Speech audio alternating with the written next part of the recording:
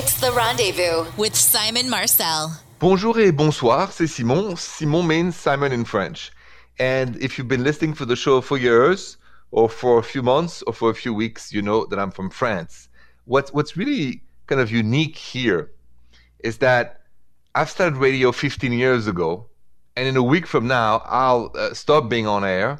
I have resigned about 6 months ago to iHeartRadio because I have very important projects as a coach, volunteer coach to youth in detention here in the Midwest, also other things.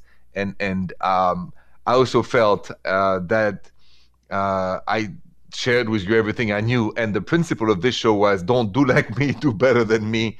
And I think I've done that. So I feel like now it's my turn to listen to somebody else. And that's how we learn. And as it's the last week of the show, I will share what really happened behind the scene. Some with Kim Iverson years ago, with Angie, with Adam and Jill. It's going to be a lot of fun. So stay with me. The shows coming will be still relationship based, but there's going to be also, behind the scene based. You don't want to miss that. Calls are next.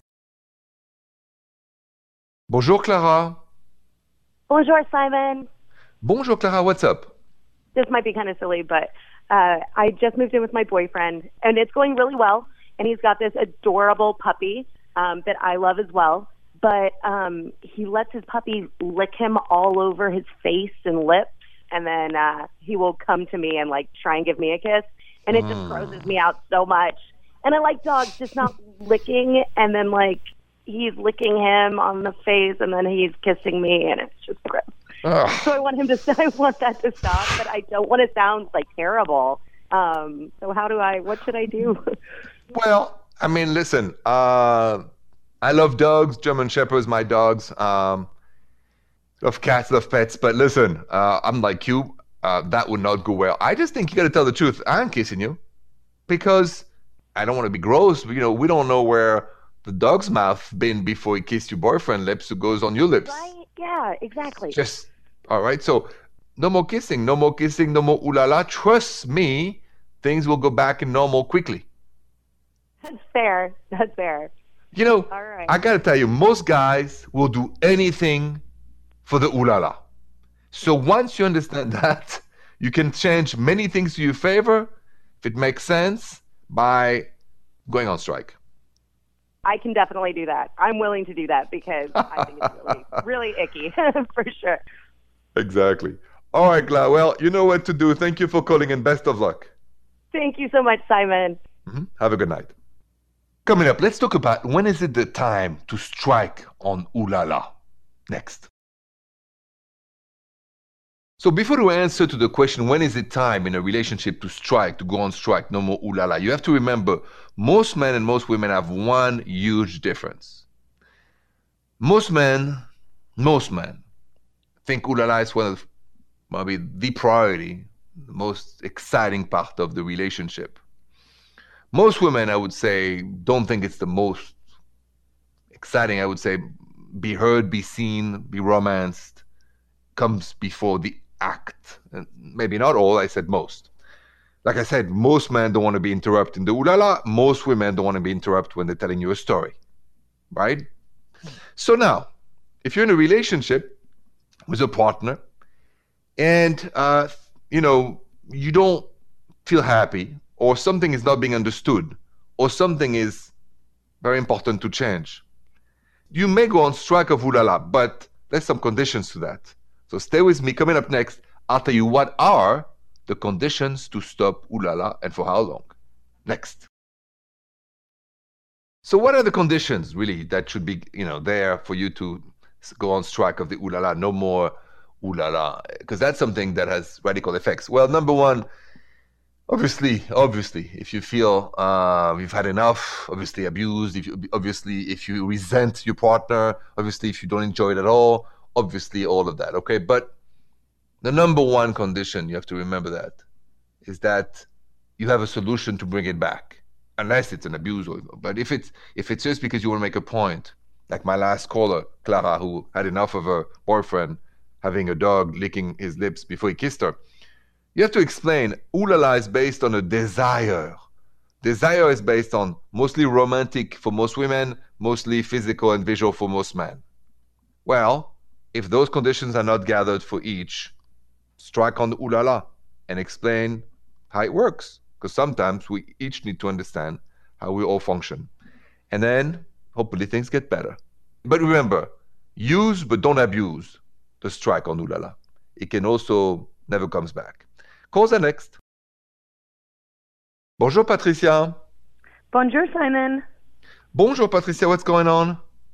Oh, well, Simon, my boyfriend and I are having a little trouble in the bedroom. I'm always in the mood at night, and he is in the mood in the morning. And I kind of want to know how we can compromise so we're both enjoying it and getting what we want. So tell me how that feels. So at night you feel like sleepy, moody? I'm excited. He's too tired, and it's been a long day, and he's just like, I want to go to bed. So that's discouraging for me, and makes me feel unwanted. Yes, of course.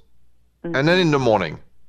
And then in the morning, just totally opposite. I feel like he's up earlier than I am. He's ready to go, and I'm sleepy and tired, and I feel like there's too much light in the room and bad breath, all of the things.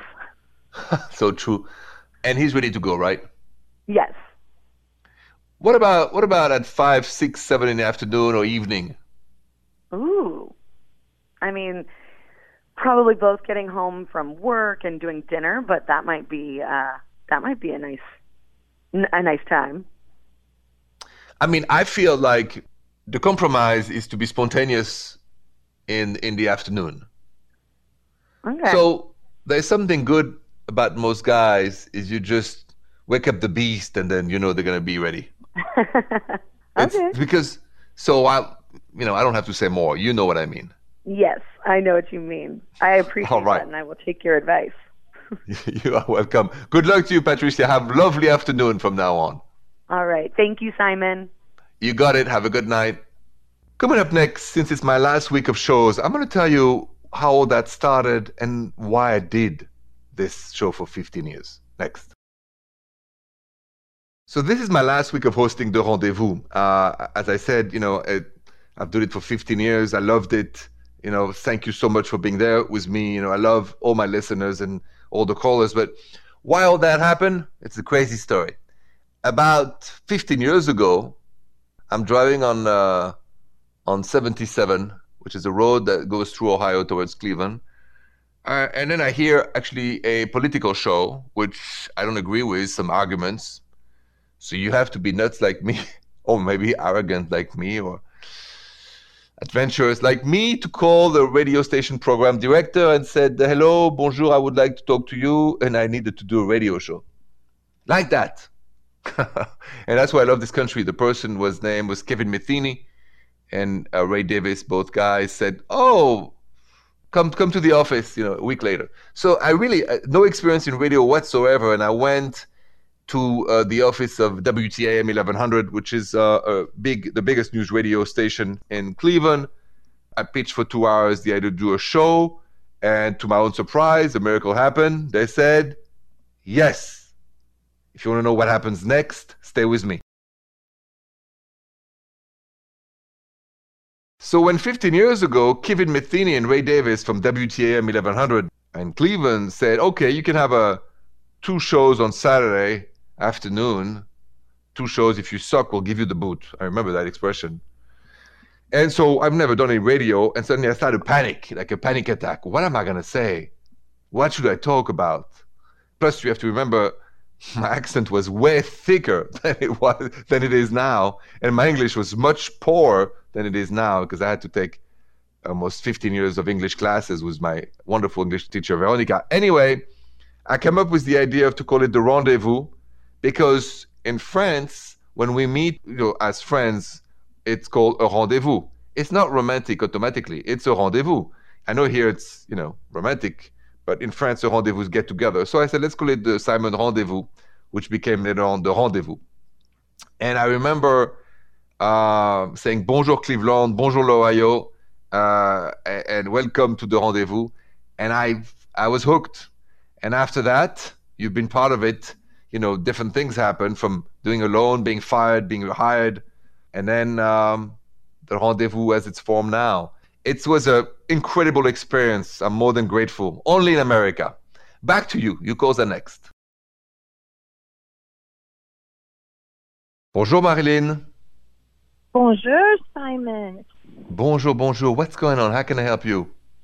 Okay, I have a boyfriend who is mostly wonderful.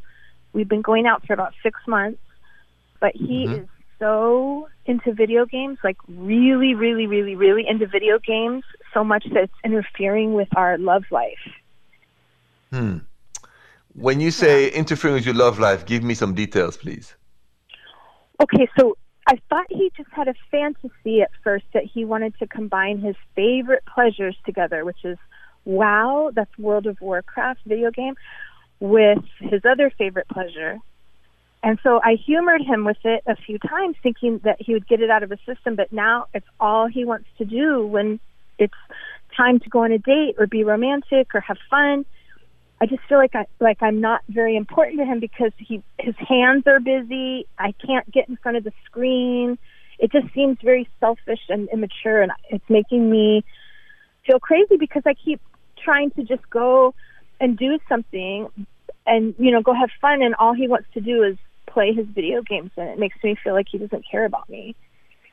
Yeah, exactly. You feel like probably you don't feel seen or heard. Yes. Yes, exactly. I understand. So why do you do it? I don't know. He's like really sweet and funny, but it's just become this monster that I think he's addicted to the video games. I think he's has a problem. I think he's immature or something. I don't know. Well, let's separate addiction to video games, gambling, alcohol, drugs, and kindness. That two separate things.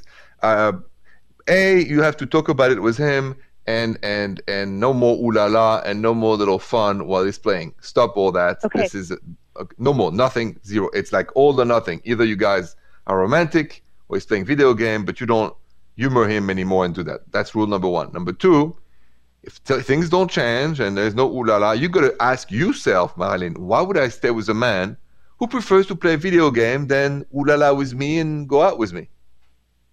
Yeah, I think you're on to something. I think it's like low self-esteem or something. I don't know. I need to get back in therapy, probably. Probably. I mean, I have a great therapist myself. I love therapy. But it's at the end, if you're not forced to do anything, you got to ask yourself that difficult question. Why would I put up with it? And what is it in me that makes me put up with it? And then a therapist is always a great idea, okay?